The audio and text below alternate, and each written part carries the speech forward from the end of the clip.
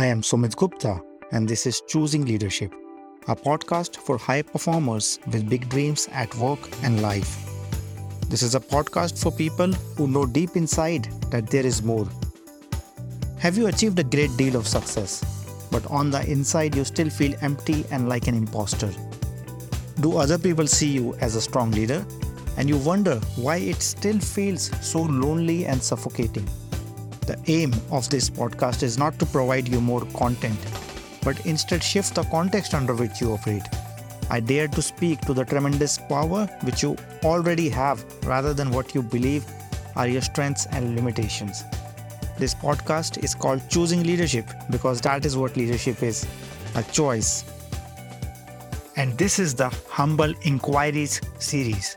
In this series, Leslie joins me as my co-host to humbly inquire into some of the most pressing challenges leaders are facing today. We have curated these challenges from conversations with hundreds of leaders in the past few months.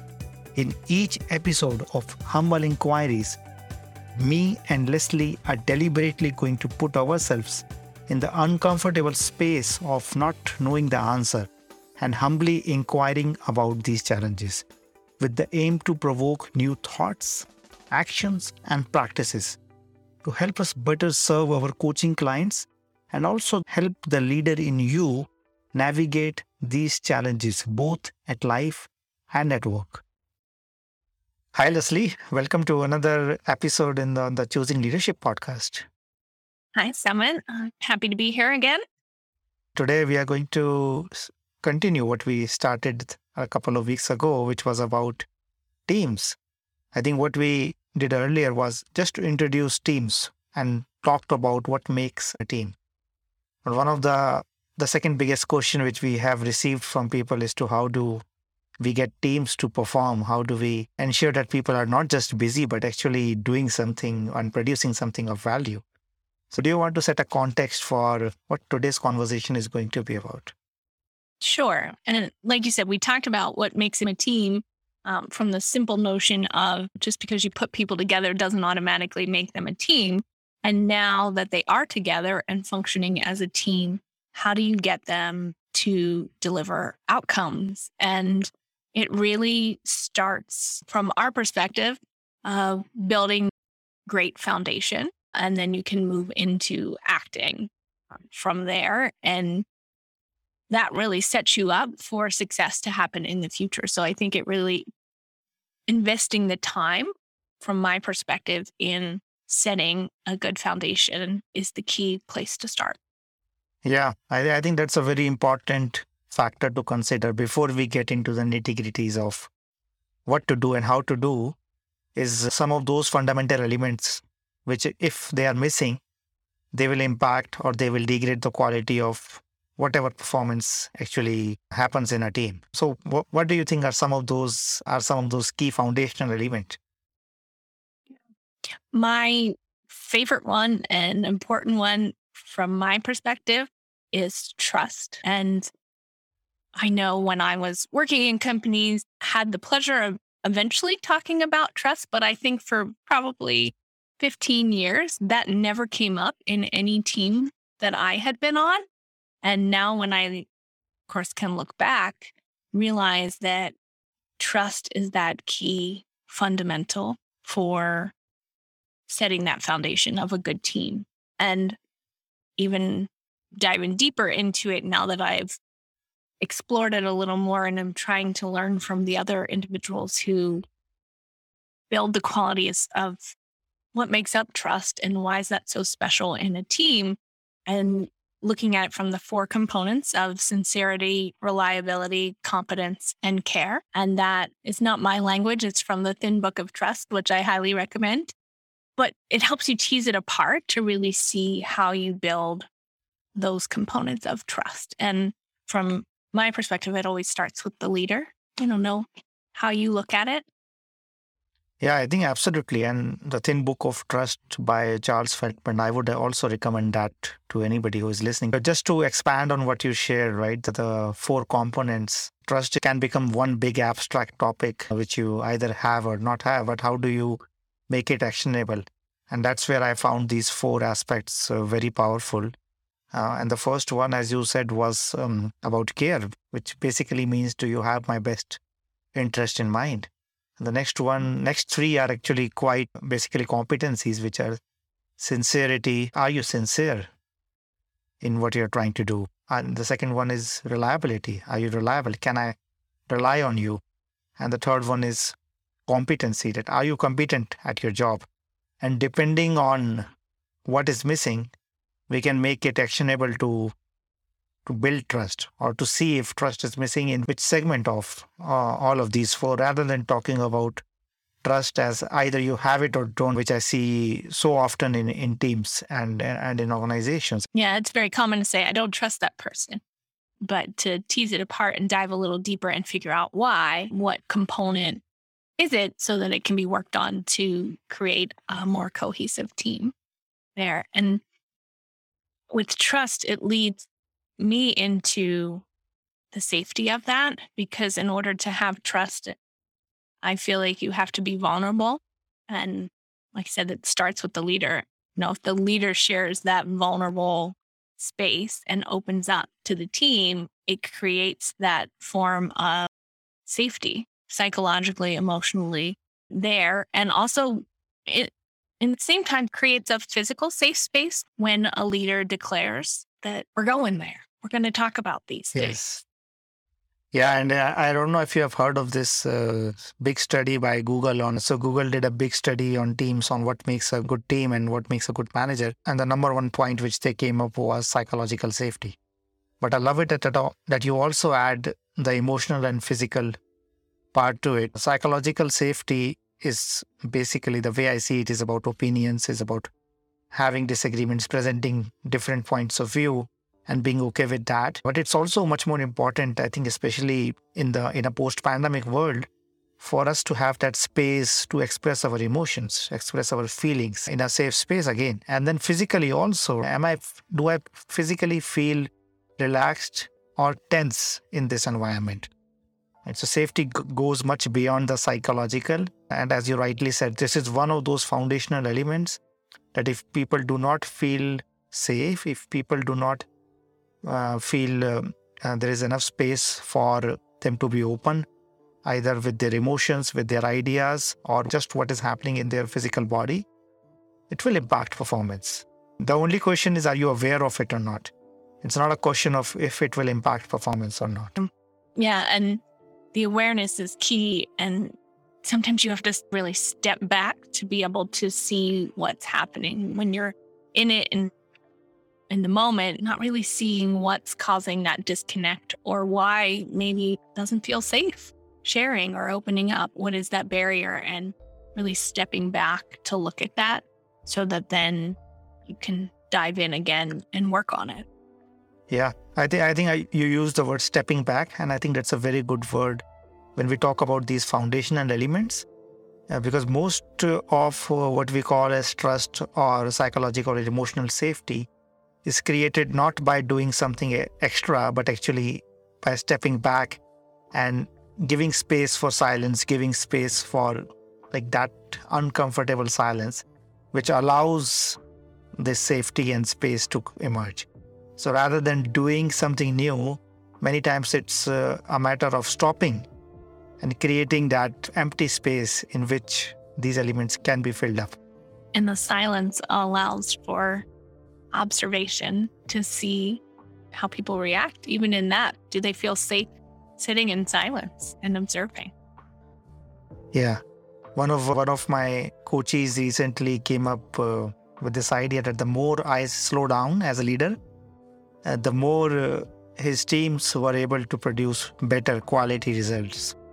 And I think there's a correlation there, that slowing down is often not bad or not lazy, or like we shouldn't fall into those inherited assessments of slowing down as not being productive. In fact, slowing down sometimes can actually allow us to work on these foundational elements, which makes everything else much more easier and much more productive. And I get curious, the question of teams and having better teams came up a lot to us. That's why we're talking about it. And I wonder if the reason it comes up so much as a challenge is because time isn't made to go back and go to the foundation again. The team's already together, they're moving along, they might not be as successful as they want them to be, but we don't have time to go back. We have to keep moving forward. So that slow down to either speed up or slow down to be more successful, whichever way you want to look at it, really has some power behind it. Yeah, I think slowing down and having that space allows for all of these conversations, which we talked about the last time, to be present and not to be lost in the busyness of work. And then that allows people, not just the team leader, to address if some of those elements are missing. If the team is missing alignment around its purpose, if the team is missing or behaving in a way that violates the standards that the team has themselves set, the silence in the space actually allows people to say something about it and then to do something. Yeah. And to me, that leads us into what is that alignment?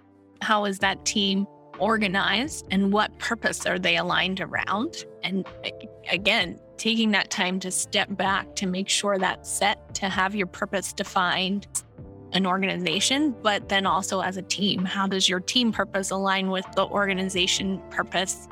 And even further into vision, mission, values, all of those. Yes, and stopping also allows you to listen for these missing alignments.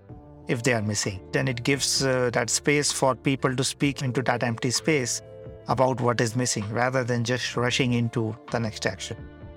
Yeah.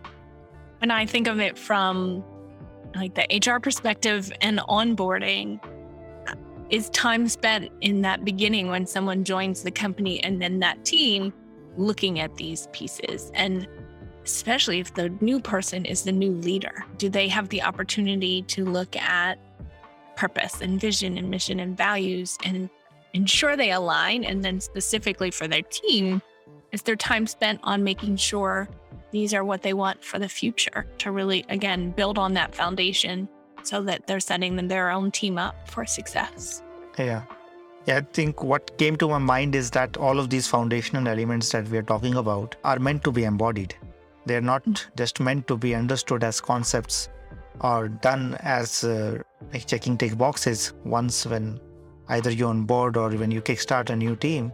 They are meant to be embodied in the team leader, but also then everybody else in the team, which will make any disalignment or any lack of clarity in that embodiment very visible for people. And then they will be able to do something about it. It really provides the opportunity for commitment. Like you said, fully embodying it, but also really committing to, we say we're going to do this as a team, and we mean as a team. We're all in this. What does that look like? How are we then going to be able to hold each other accountable to this if we find that we have gone astray? Yes, exactly. And it's also the commitment to not just doing more or producing more results, but it's also the commitment to the purpose, to the standards, to the values, and to the ways of behavior that the team has set. So it's, and I think that also brings us very easily into the day-to-day action part of it, where most often I see people being busy or overwhelmed and continuously trying to do more or work harder. What are your thoughts on that? Yeah, I think I'm seeing more and more of that even now. As you said, in post-pandemic, it's, we all should be able to magically do more all over again, whether they've partially returned to the office or hybrid, whatever that may be. I think it's a time for reassessing how much should be on your plates and perhaps recommitting to what that looks like as the team. What actions are reasonable? Like you said about the leader who said, if they slow down, what does that really, what's the impact? I guess I'm thinking, test it, play with it, see what the results are there and recommit. Exactly. And I want to add something here, right? So nobody, whether they are a team leader or a team member, is paid for doing more or working hard. The team is always paid for producing particular results for the stakeholders of the team. And if you ask most teams, they would say that they waste a lot of time in doing activities that don't matter. So the way I see it in the doing more and working harder, I think it can become a trap in that we can try to fill up time rather than questioning what is the value that we are here to produce, and then how do we produce that value. And that might involve working less or being less occupied at work, right? So I think this is again directly related to the title of this episode, which is going from doing more to producing more outcomes and more value for our customers, right? Every team has a customer, and are we really taking care of their concerns and producing value? And sometimes doing more or being busy is not directly correlated to that. And I think I was reading something lately, and it just it continues to hit me in the face of our work fills the time we have available. So if we're there, we think we're going to be there extra, then we may just drag it out. Or, hey, I'm going to double check this again or try this other method, instead of making it fit in the time that it really takes and working more efficiently to produce the results, as you're saying. So how can the leader set them up, but also how can the team set those expectations and commitments together? What can they promise that they're able to deliver in what amount of time? The connection or the correlation between being busy and working harder to outputs or to productivity is merely an illusion. And because I have seen people being very relaxed, very calm, not busy, and still producing more than what they were doing earlier. After working with a few leaders over the last year or so, I have seen this shift that people can actually, and I think the key missing alignment there is on clarity on what is the result that you have promised and for what reason, right? What value does it add to the customer of the team, to the stakeholders, and very specifically clarity on what is expected by whom, by when, and also why. What purpose does it serve for the customer? So for the team to have that clarity, they know now what meeting, what activity, what task is valuable and what is not. You mentioned the why, and I think the why is such a critical piece of it that is often overlooked, the power that has. Even if you're doing some mundane task, sharing the why of that sometimes can really inspire or lift the person to complete that faster or better, because they now understand why this task is so important to the overall results and outcomes of the team. Yeah, and why is like the context. If you don't share the context, then people have no idea why they are going to be doing what they're doing. And if they don't have the context, then they cannot suggest a better idea, or they cannot suggest if something is totally not aligned with the long-term vision, with the long-term purpose of the company, team, or of the customer.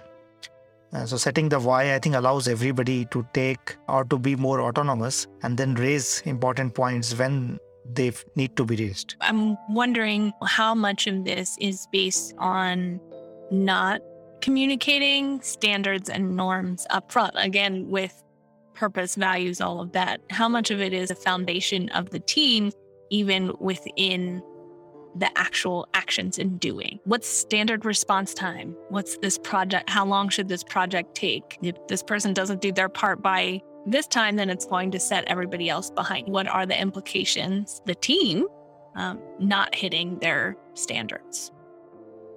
Yeah, so obviously this is tied in with all the fundamentals that we have shared, but then being very specific and clear in your communication is also a skill, because a lot of the time we see communication like, can somebody take care of that?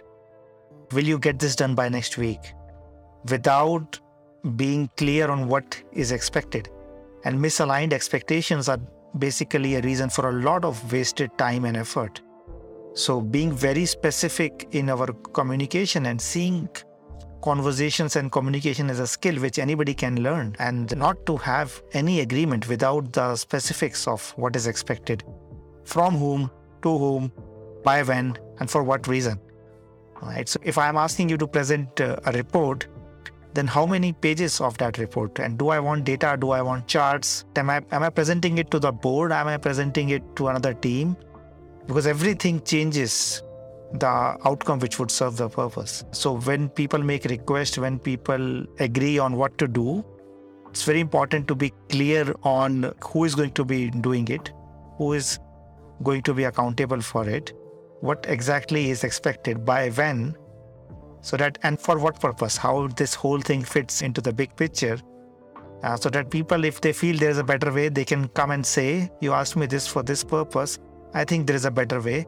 We can save time, we can do something better. That's what makes a team, right? Not giving orders makes a team is when everybody thinks for what the team is responsible for.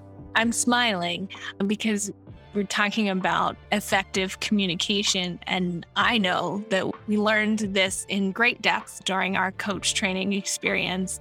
And when I was going through it, it's like, why isn't this taught earlier in life? Like, why haven't we learned these things to be that explicit? Or maybe we were, and we just go about life and forget. So I don't know about you, but now I'm so aware of making sure my requests and my commitments are very specific so that individuals know what to expect of me. And I think how many situations may that have improved upon if that had been set up front, and instead something went awry because that wasn't. Yes, and I think a caveat with any request is that people should have the permission to say no. Because if people can't say no, then you cannot trust any yes that you're getting, right? Because it's not about getting people to say yes. It's about producing trustworthy promises which fulfill the purpose of the team. And a trustworthy no is better than a half-hearted yes.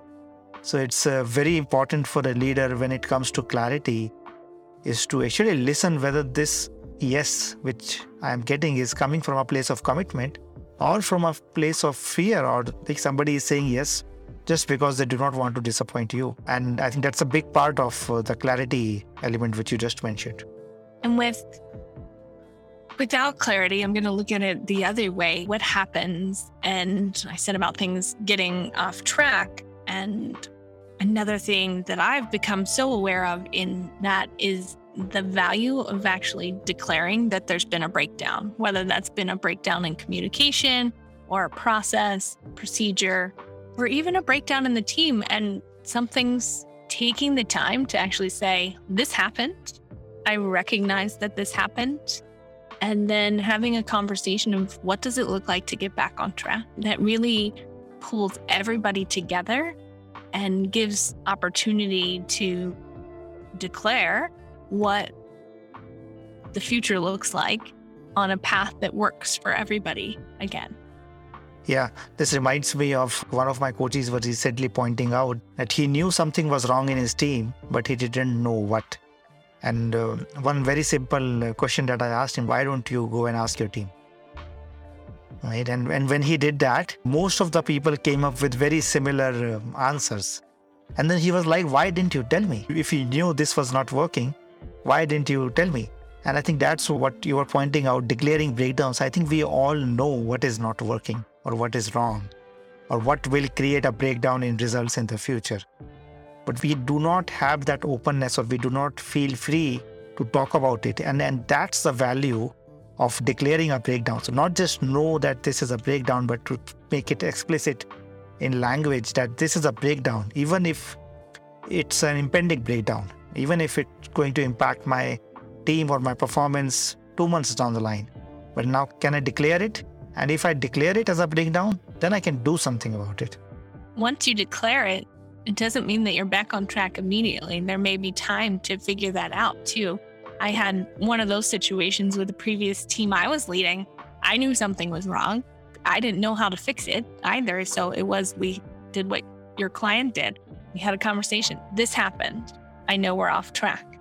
We're going to have this amount of time before we declare the new path so we can explore and figure it out. And it really took the pressure off needing to have the answers. One, as the leader, and two, for the team. They knew we could explore together and figure out what that looks like to get back on track. Exactly. I think what declaring a breakdown does is makes something which is going to go wrong in the future explicit for everybody, because it might be behind our consciousness. It might be something which one person is aware but others are not. Declaring a breakdown puts it out there in the open so that everybody is aware. And then you reduce the emotional strain of having a pink elephant in the room, which nobody is talking about. So declaring a breakdown puts it out in the open. And it's very clear to people then that if you don't talk about it, if you don't find a way to address this, then there is something which is at stake in the future. So it's a very powerful leadership move, but I think it requires the right emotional space and right mood for this conversation to happen. What do you have to say about that?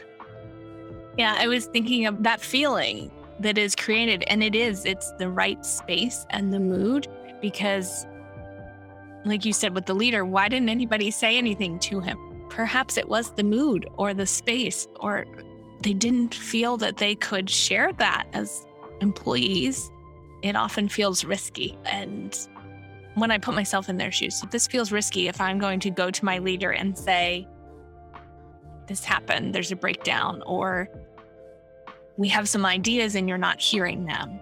Whatever that may be, the right mood, emotion has to be created to have that safety. I'm going to go back to that word, to the safety to be able to speak up and do that. And some of that connects to the culture, but a lot of it comes back specifically to the space that the leader creates. I want to highlight that this is a very active activity, like not something to be done in an offsite. So creating the mood happens in every conversation. Every time you show up in a particular way in your body, and every time you speak with a particular tone of voice, every time you use particular words, you are shifting the mood and energy in the team. And people can feel it. It's not like it's hidden from people. So as leaders, it's very important to be conscious of what mood am I creating in my team. And is my language, is my tone of voice, is my physical posture reflecting that accurately or not? And sometimes that would mean simply asking people what is wrong and creating that space for an answer to come. And sometimes it might mean like having clarity to challenge a yes which you're getting, but you don't fully hear the commitment behind it. It's saying, are you sure? Like, do you have any concerns? If you have any concerns, feel free to bring them up. But what I want is a fully committed yes, like not a half-hearted yes. And that is a part of like making moods and emotions very active. And every conversation, you're setting or destroying a particular mood. And what I felt very strongly as you were sharing is my mind went to pressure on the leader to always be creating that space and always be on and honoring the right space. And that it's just not possible. Even the leader has a bad day, a bad moment, things happening. And I'm thinking about everything in the world today and that we've gone through. You're not going to have a great day every day. So the other option is sharing that too. Look, team, I know today I may be a little off. My apologies for that. I'm going to, keep my head down. I'm here. I can answer questions, but we probably should save that conversation for another day when you know you're not in the right space to do that. I know I've had those moments. Life was happening and I still had to do my job, but I wasn't going to be creating that open space for the team to share or to do anything probably other than focusing on myself and doing the work I needed to do. So it's also okay to say that too. And it's a strength to be able to say that, right? Because a lot of people see being open and accepting what you don't know, or accepting like what you exactly shared, that I'm having an off day, as a weakness. But I want to challenge that. I think that's a strength for a leader who can say that, because this invites people to actually work as a team rather than just relying on one person. Anyways, as we spoke about in the last conversation, responsibility in a team is shared. It is not only the team leader's responsibility to make the team successful. It's everybody's responsibility to highlight what they see is missing. And the leader creates that space for everybody to show up as responsible leaders in their own by actually acknowledging that they do not have all the answers. It's powerful to be able to do that. Just to build up on what you were sharing earlier, right? We learned a lot of things in our coach training, which we felt that should be part of like normal learning. And I think continuous learning is a key element of preparing ourselves for the future, because all of these elements are either not known or if known, not practiced.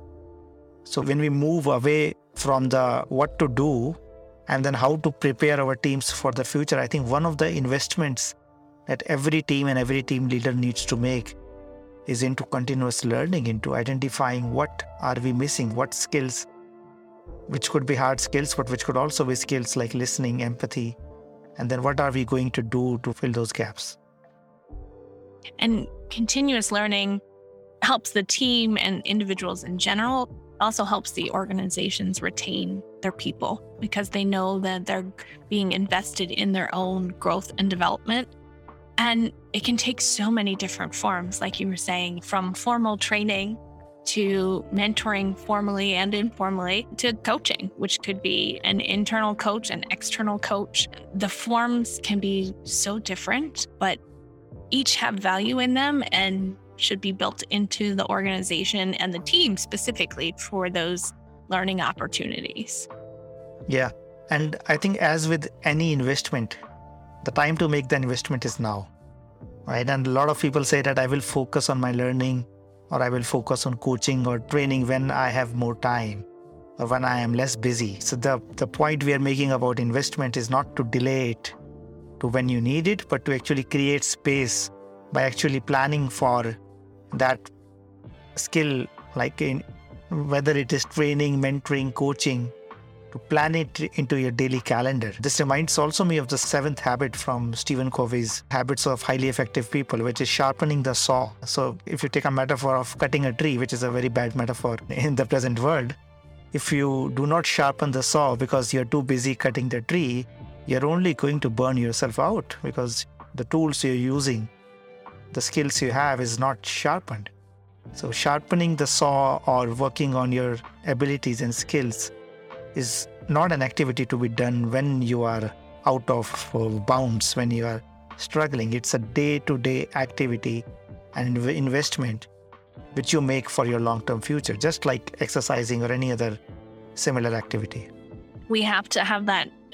It's like routine maintenance, like you would need to do for your car, like the saw example. You have to do that to be able to continue, and it helps motivate you to grow and learn and devote yourself more to that team and that organization, because the possibilities, and even if you're not getting promoted into other roles, you're growing within, and that has so much power based on commitment.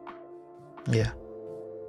And I think if we talk about investment, we cannot avoid talking about culture, because that is one big space under which all teams work, under which all performance happens, under which all moods and emotions arise and fall. So what's your take on culture and how does it relate when it comes to a team producing outcomes? Oh, you're hitting my favorite space, culture. The culture is what makes it fantastic. Your culture is almost like the secret sauce of your organization. Words, actions, behaviors, and you're clarifying and reinforcing what's truly valued in an organization. So going back to setting the foundation for your team, what communications looks like, all of that is your culture. And I love when I can just walk into a place and feel the culture. You can tell right away when a culture has been defined and the employees are aligned around it, because you sense it and feel it and it just surrounds you. And if you want to be part of that team, that space or not. Yeah.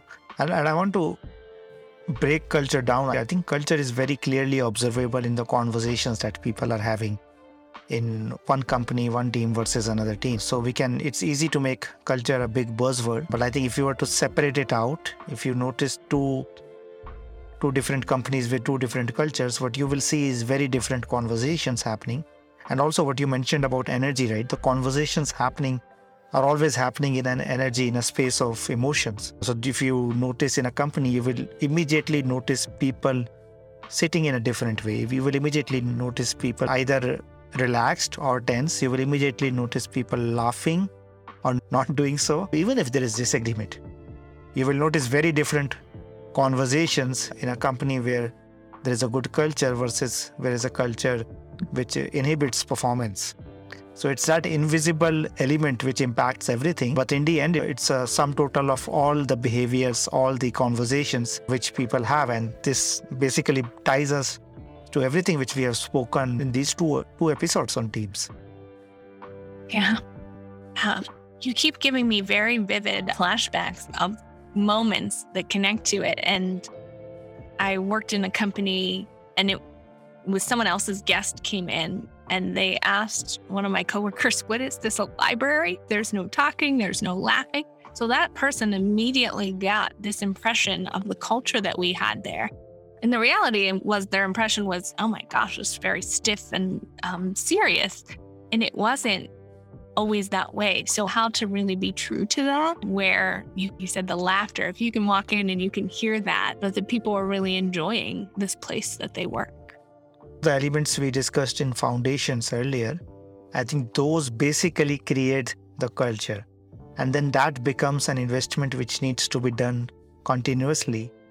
Just like we were talking about learning, like having regular conversations on a particular matter, like emotions or the space or the culture itself is very important. It's like an investment you are making to create the culture for the future. But you have to make the investment right now. And I think the one kind of misconception is that you can declare the culture, like, here's our values, here's what we're about, and you can declare it. And if the organization has been in place for any length of time, there's already a culture there. You have to grasp at it and figure out what it is, and then do these words and all that represent it. And if it's not what you want it to be, how to shift it. What will time, effort need to be invested to make that change? And it's never going to be all things to all people. It shouldn't. Your culture should be unique to your organization and be what you want it to be, what you want to create. And the people that align with that will want to be part of it. I want to add, like, it's so easy for us to talk about culture. But exactly as you said, identifying the current culture and then shifting it is not easy. It can too easily be seen as overwhelming. But once you identify what are the conversations which create a particular culture, then the access to you is to shift those conversations. Because if you see this company has a culture of resentment, then there are particular conversations which people either have or do not have, which create that. And the opportunity for anybody who wants to shift is to basically practice different conversations and then deal with everything which comes up. Because when you suddenly start talking something new in a culture which is already established, you bring up a lot of hidden energy, hidden emotions. And then you need to have the skill to deal with that. And that's the sometimes not so easy process of changing a culture, because it always changes from the conversations that you are having right now. Just like we can say about traffic, right? The traffic is bad, but we don't realize we are the traffic. I think it's similar with culture. We can say the culture is bad, but we don't realize that our conversations are creating that culture. And the best way to do is to shift our conversations.